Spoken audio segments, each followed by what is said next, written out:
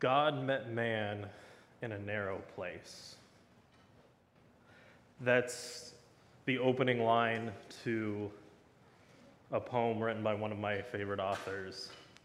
And I don't know about you, but the first time I read that, I was overwhelmed by a fear of the Lord. God met man in a narrow place. That made me squirm a little bit. It made me feel a little of what Adam and Eve must have felt like when they were hiding from God in the garden. Right? That God would meet us in a narrow place where there's no room, there's no hiding. And then I started to wonder, is it a narrow place because it is objectively, measurably narrow? Or is it narrow because any place that God fills is going to feel narrow to us?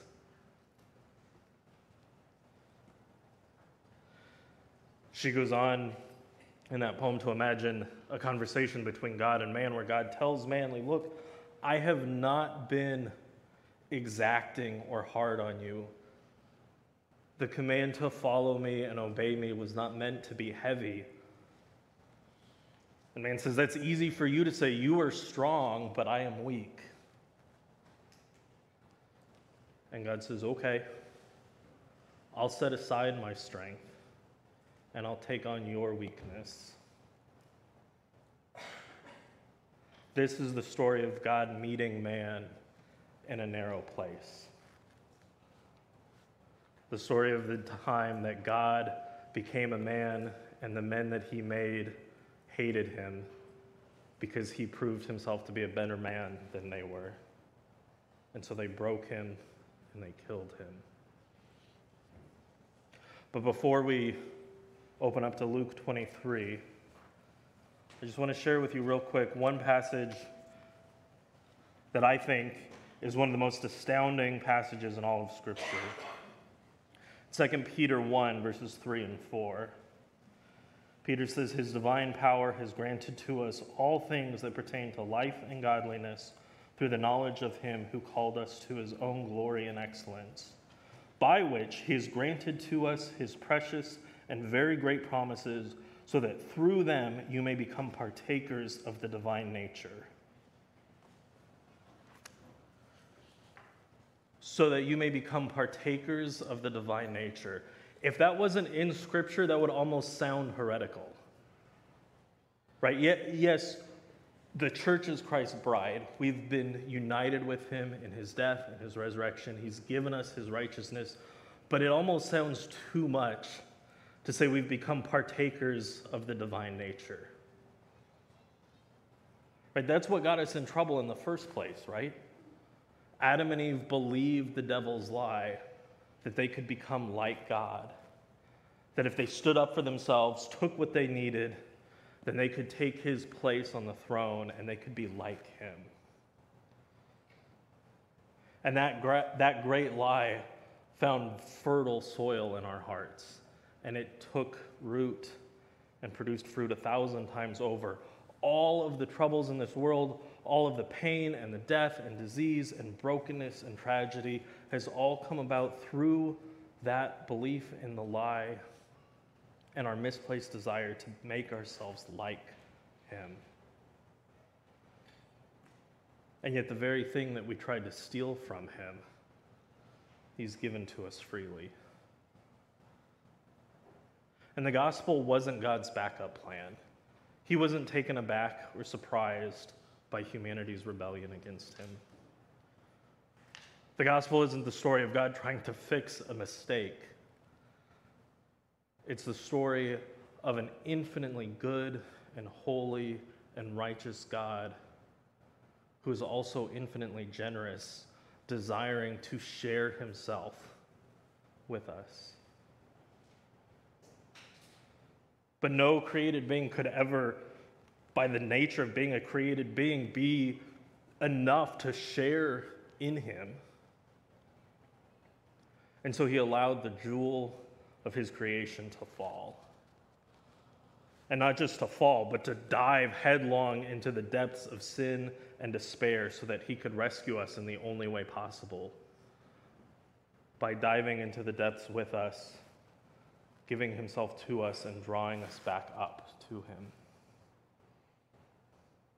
This is the focal point of all of human history and all of Scripture. The most beautiful, ugly, wonderful, horrible day in all of creation.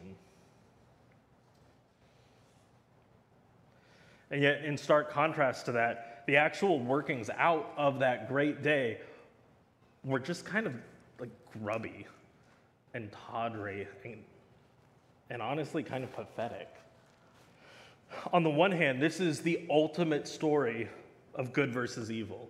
The Son of God versus the Prince of Darkness. The seed of the woman versus the seed of the serpent. On the other hand, the people who killed him weren't part of some grand, dark, mysterious conspiracy made up of the most powerful, influential people on the planet. It was just a group of local strongmen who liked being the big fish in the very small pond and didn't like him upsetting the status quo. They liked being the big fish in the little pond, and they weren't even very good at it. They finally caught Jesus after years of trying to figure out how they could put an end to him. And once they get a hold of him, they realize they have no idea what to do next. They have him. They have witnesses who are willing to lie and make things up, but they can't even agree on what they should say. This is turning out to be the worst conspiracy ever. But they're so enraged. All they know is they finally have him, and so they have to make it work. Jesus must die. And so after a night of beating and mocking him, they bring him to Pilate. In Luke chapter 23, verses 1 through 3. Then the whole company of them arose and brought him before Pilate. And they began to accuse him, saying, "We found this man misleading our nation and forbidding us to give tribute to Caesar, and saying that he himself is Christ, a king." And Pilate answered him, "Are you the king of the Jews?" And he answered him, "You have said so." The first charge is a pretty vague one. Misleading a nation. But even in that, we see just how much sin twists and perverts things. Jesus said, "I am the truth." Not just I speak the truth, but I am the truth. Anything that is true finds its truthness in me. And yet the first charge they bring against truth incarnate is he's misleading the people. And the next charge is just a flat-out lie. Jesus never forbade the Israelites from paying tribute to Caesar. They had tried to trap him with that one. And that's when Jesus said, "Give unto Caesar what is Caesar, and give to God what is God's." And the last accusation, that he calls himself a king, is just as misleading. Jesus is king, but his kingdom is not a worldly one. And he never tried to set himself up as one. In fact, he actively avoided letting the people make him a king.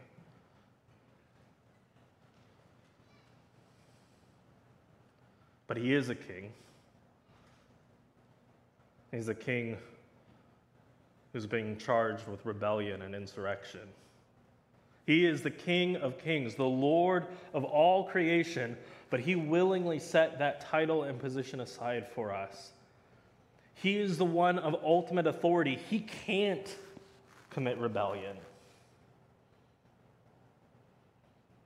And yet his people charge him with insurrection.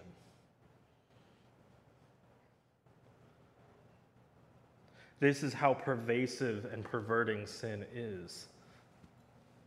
They actually think that Jesus is the rebel. We've believed so thoroughly in the lie that we should be like God, that we should have his place, that if he doesn't give us what we want, we think the problem's with him, that he's not holding up his end of the bargain. He's the one who's causing the problems.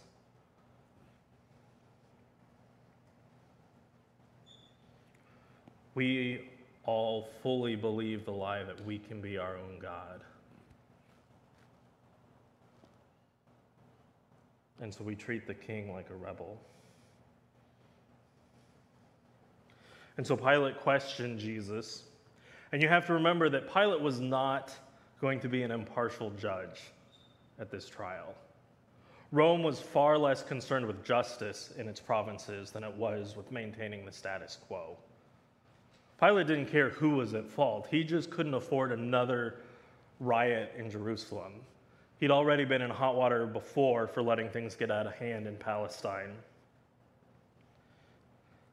And so he absolutely would have been biased towards finding Jesus guilty. Like, oh, there's a rebel, let's just deal with him, be done with it. Look, Rome, I got things under control here in Jerusalem. And yet even Pilate can see that Jesus is innocent. Verse 4. Pilate said to the chief priests and the crowds, I find no guilt in this man. But they were urgent, saying, he stirs up the people, teaching throughout all Judea, from Galilee even to this place. And I think that's where they made their mistake.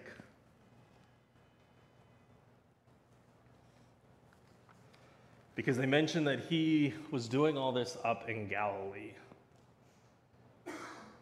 And Pilate, who found himself between a rock and a hard place, because a riot caused by the Pharisees and the chief priests over him letting Jesus go would be just as bad as a riot caused by people who thought Jesus was a king, sees a way out. In a move straight out of the bureaucratic handbook, Pilate goes, well, if he's from Galilee, that's not my jurisdiction. That's Herod's. And, Herod just happens to be in town, so, I don't want to overstep my bounds. You should really take him over to Herod. And Pilate had to be hoping that Herod was going to pull another stunt like he did with that crazy prophet in the desert, John, and just behead him, so Pilate wouldn't have to worry about it. And Herod, for his part, was happy to have Jesus brought to him, not out of any sense of justice, but because he wanted to see signs. When Pilate learned that he belonged to Herod's jurisdiction, he sent him to Herod, who was himself in Jerusalem at that time. When Herod saw Jesus, he was very glad, for he had long desired to see him, because he had heard about him, and he was hoping to see some sign done by him. He wasn't interested in Jesus' claims of being the Christ. He wasn't interested in seeing justice done. He was looking for party tricks. He wanted to be entertained by Christ. So he questioned him at some length, but he made no answer. The chief priests and the scribes stood by, vehemently accusing him, and Herod with his soldiers treated him with contempt and mocked him. Figured if he's not going to do any tricks for me, try to salvage my opportunity and get as much entertainment as I can out of him. And so he arrays Jesus in royal clothing. Herod, with his soldiers, treated him with contempt and mocked him, arraying him in splendid clothing. Jesus, who would spend all of eternity robed in glory and in righteousness,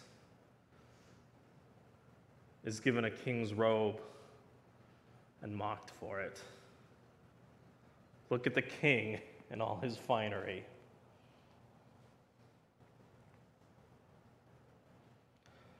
Herod sends Jesus back to Pilate, much to Pilate's chagrin, I'm sure. And the Pharisees had to be growing impatient by now. This was supposed to be quick and easy and over with. And the politicians are playing their games, trying to pass the buck. They wanted this dealt with quickly before the crowds realized what was happening and rallied in support of Jesus. They were running out of time. And when they return to Pilate, Pilate tries to reason with them again in verse 14. He said to them, "You brought me this man as one who is misleading the people. And after examining him before you, behold, I did not find this man guilty of any of your charges against him. Neither did Herod, for he sent him back to us. Look, nothing deserving death has been done by him. I will therefore punish and release him. He says, look, I didn't find anything wrong with him. Herod didn't find anything wrong with him. We know about rebels and insurrectionists. If he was the troublemaker you said he was, we would have picked up on it. But I'm not unreasonable. He's upset you, and so he's upset the status quo. And it is Passover. I always release a prisoner for you at the festival. So let me just beat him, teach him a lesson, show him his place, and then I'll release him and we can all go about our lives again. The chief priests and the Pharisees would have none of it, though. They'd come too far. They've waited too long for this opportunity. We don't want Jesus, we want Barabbas. Barabbas, who, by the way, was an actual rebel and insurrectionist. But the rebel was set free, and the king was executed for treason. It's not found here in Luke's account, but John records Pilate asking them, look, do you really want me to execute your king? And the chief priests respond, we have no king but Caesar. And just think about how astounding that claim actually is. Israel hated Rome. They hated being under Caesar's heel. They wanted to be free from Rome more than anything. Well, not anything. It was better to be free of Christ than free of Rome. And it goes deeper than that. You don't have to turn there, but just listen to what Israel told Samuel when they first demanded a king in 1 Samuel 8. They said, no, but there shall be a king over us, that we may be like all the other nations, and that our king may judge us and go out before us and fight our battles. Caesar is your only king? It was Caesar who parted the Red Sea for you. It was Caesar that rained down manna from heaven in the desert. It was Caesar that protected you when you were in exile.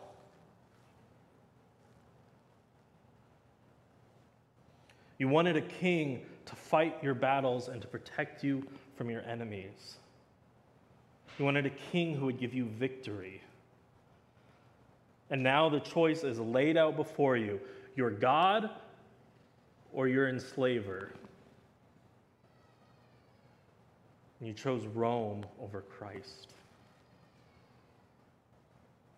And the great irony, of course, is this is the moment when their king is fighting their battle for them. And they're blind to it, though, and so they whip the crowd up into a frenzy, and they all begin to shout, crucify him! Crucify him! And this is what Pilate was afraid of all along. This riot is just as bad as a riot in favor of Jesus. And he can't afford for the higher-ups in Rome to get mad at him again for another rebellion in Jerusalem. And so he releases the rebel and hands the innocent king over to be crucified. And Jesus is brought to Golgotha, the place of the skull, outside of the city. You know, John 1 tells us that the Word became flesh and dwelt among us. Literally, he tabernacled with us. John was drawing his readers' minds back to when God gave the instructions for the tabernacle to be built. And God was saying, this is how I am going to live among you. I will be your God and you will be my people. But now God has tabernacled with us in an even greater way, an even more intimate way. He has took on our flesh and lived amongst us. He has come into the camp. And what did we do? We drove him out and killed him. And as awful as that was, there was no other way. When God instituted the Day of Atonement, he instructed Aaron to take a goat and to confess all of the sins of the people on it and to drive it out of their midst into the wilderness to die. It bore their sins away from them. And on the ultimate Day of Atonement, Jesus took on the sins of his people and he took them out of their midst into the wilderness to destroy them far away from us. And everything about this day is just so incongruous. Jesus is hung on a cross between two thieves. But we're the thieves. We're the ones who stole the fruit. We were the ones who tried to steal his throne. What had he ever stolen from us? Nothing except for the sin and death he'd taken on.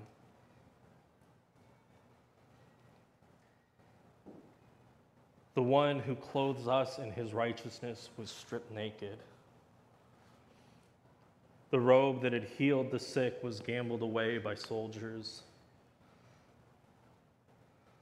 And the crowd mocked him. He saved others, let him save himself. If you're the chosen one, come down from the cross. You're always talking about how much your Father loves you. Let's see it.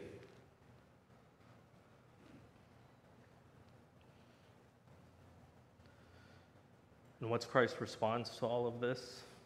All of the pain and injustice and the mockery? In verse 34, Jesus said, "Father, forgive them, for they do not know what they do." Sure seems like they knew what they did. And yet Jesus says, "Father, they're so blinded by that lie, they can't even see what's right in front of them.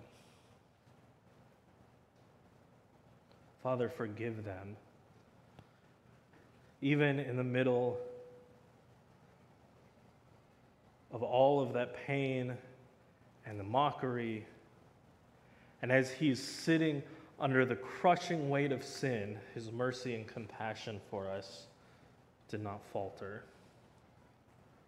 As he's slowly being tortured to death, as he's growing weak and gasping for breath, he still loves the people he came to save.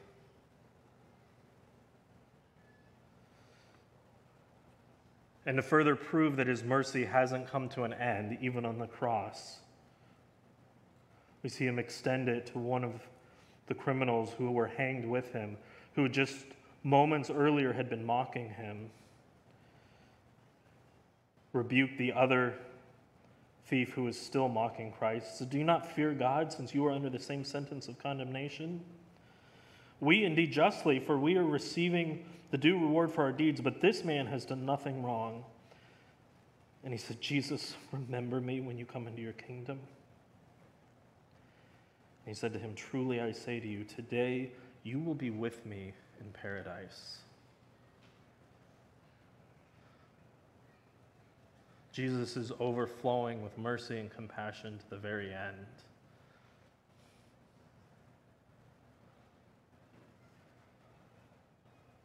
Verse 44, "It was now about the 6th hour, and there was darkness over the whole land until the 9th hour, while the sun's light failed." The sun ceased to shine in the middle of the day from about noon till 3. And why did the sun's light fail? Well, I think part of it is Amos prophesied that the day of the Lord would be a day of darkness, that day of terror when God's judgment is set loose on the world would be dark. And that day hasn't happened yet, but at the same time, it has for Christ. He has experienced on the cross all of the terrifying realities of the day of the Lord. The wrath and the judgment that will consume the heavens and the earth were poured out on him. You know, I'm in the prophets right now in my daily reading. And there are large chunks of the prophets that make us really uncomfortable. It's page after page of never-ending pronouncements of judgment and wrath. God hates sin, and it is never more clear than in the prophets. And you read a book like Jeremiah, and sometimes it can feel like a slog. And the weight of it is oppressive. You start feeling like you're never going to come to the end of the judgment and the anger and get back to the grace and the mercy and the parts we like a lot better. And the reality is we've only ever felt a fraction of God's judgment for our sin. But Jesus absorbed it all. And so the next time you read through the prophets, don't just think, I'm glad I don't have to experience that. When can we get back to the grace part?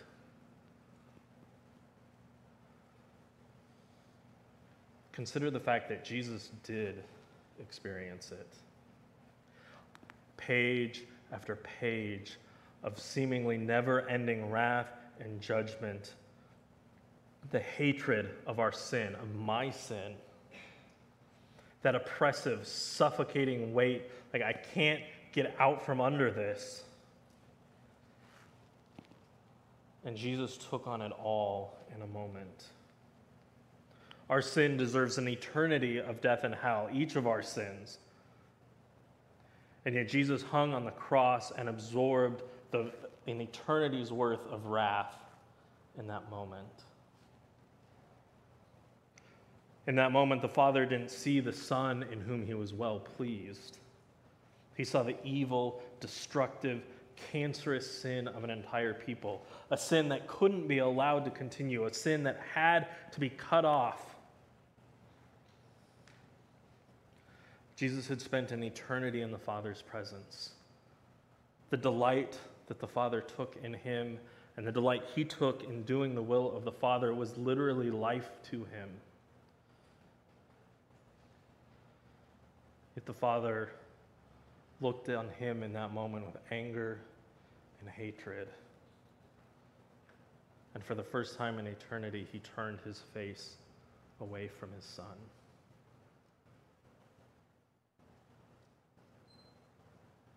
That's what killed Jesus. Not just the mechanics of the crucifixion. A crucifixion was a brutally slow way of killing someone. I mean, think about it. It's just a couple of nails in your hands and your feet. How is that going to kill you? As a person hung on the cross, the way that they hung down from their arms would restrict their lungs' capacity for filling with air. So you'd have to push yourself up on the nail in your feet to make room for your lungs to expand again. And the weaker you got from exposure and dehydration and just the beating that you took beforehand made it harder and harder to lift yourself up, and so you slowly suffocated to death, gasping for breath. It could take days to die from a crucifixion. And Jesus died in just a few hours. That's why everyone was so surprised, why Pilate was shocked that Jesus was already buried. It's why the soldier pierced him with the spear in his side. They couldn't believe he was dead, but he was dead because it wasn't just the crucifixion that killed him. It was the Father's anger towards our sin. It was the judgment that we deserved, the death that belonged to us that killed him.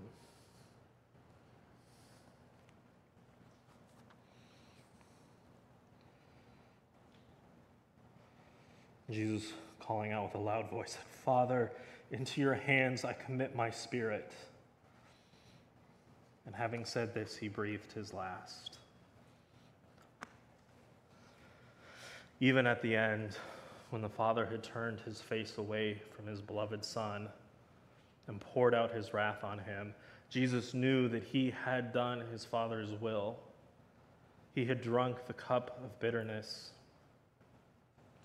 absorbed the wrath, and that he could now return to his Father's side. We all know the story doesn't end here. Our passage this morning ends with the crucifixion, but the story doesn't stop.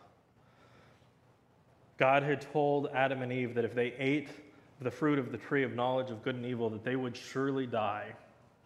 They ate, and they did die. They were cut off from the Father, cut off from their life. Sin leads to death. That's the way death works. Death is the direct result of disobedience. Yet when Jesus died for the first time in creation, death was the result of obedience, not disobedience. And it broke death. This is the focal point of our lives. Jesus has taken all of our sin and shame and guilt and borne it on the cross for us. It is dead and buried. He is resurrected to a new life. And Paul reminds us in Romans 6 that if we've been united with him in a death like his, then we will surely be united with him in a resurrection like his.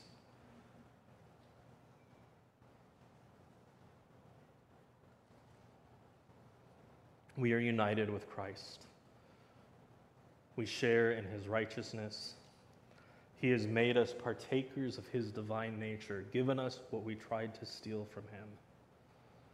And we will enjoy his presence and the delight of the Father for all of eternity.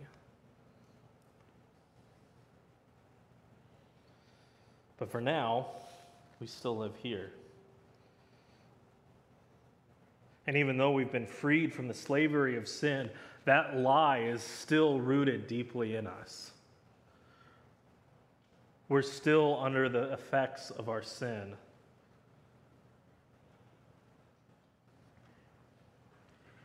And we're not yet free from the presence of our sin or from the accusations of the devil. And he loves to try to weigh down God's people with the guilt and the shame of their sin. There are times when you are going to feel the weight of your sin is crushing your soul. Times when you feel terrified at the thought of standing before God naked and exposed like Adam and Eve. Terrified at the idea of meeting God in a narrow place. Times when all you can hear are the accusations ringing in your ears.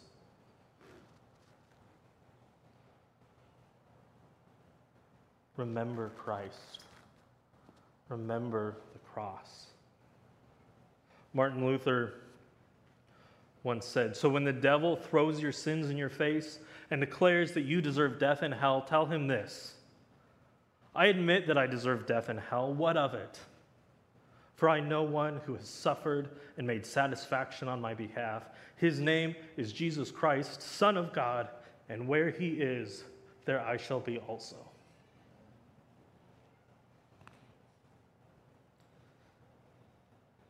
And if in the moment of being under that crushing weight that's too long to remember, Luther also said a little more pithily, the devil says, "You are a sinner." And I say, "Yes." And Jesus died to save sinners. And with the devil's own sword, I cut off his head. Remember Christ. Remember the cross. And I want to close with Romans 8. Just as a reminder of who we are in Christ, who we are because of the cross. What then shall we say to these things? If God is for us, who can be against us? He who did not spare his own son, but gave him up for us all, how will he not also with him graciously give us all things? Who shall bring any charge against God's elect? It is God who justifies. Who is to condemn? Christ Jesus is the one who died. More than that, who was raised, who is at the right hand of God, who indeed is interceding for us. Who shall separate us from the love of Christ? Shall tribulation or distress or persecution or famine or nakedness or danger or sword? As it is written, for your sake we are being killed all the day long. We are regarded as sheep to be slaughtered. No, in these things we are more than conquerors through him who loved us. For I am sure that neither death, nor life, nor angels, nor rulers, nor things present, nor things to come, nor powers, nor height, nor depth, nor anything else in all of creation will be able to separate us from the love of God in Christ Jesus our Lord. In all these things we are more than conquerors through him who loved us. Remember, Israel wanted a king who would fight their battles for them. Our king has fought and won. So when you fall, when you fail, when you feel defeated, know that your king has already defeated sin and death. Remember that you are more than conquerors in him who loved you. And remember that there is nothing in all of creation that can separate you from his love. The cross and the grave couldn't do it. Nothing else can. Let's pray.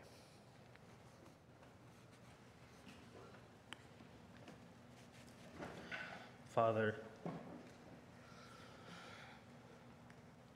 Martin Luther also said to one of his friends, sin boldly, but approach the throne of grace more boldly still. Lord, we are sinners. We are all rebels and traitors. We believe the lie that we could take what we wanted, that we could take your throne and set ourselves up as our own little gods.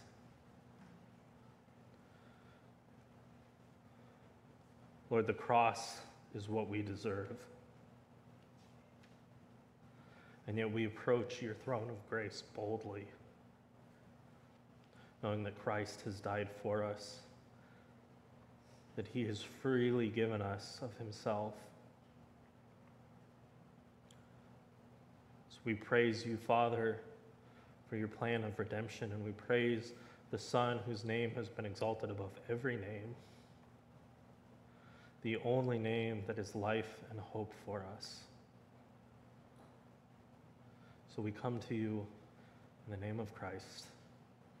Amen.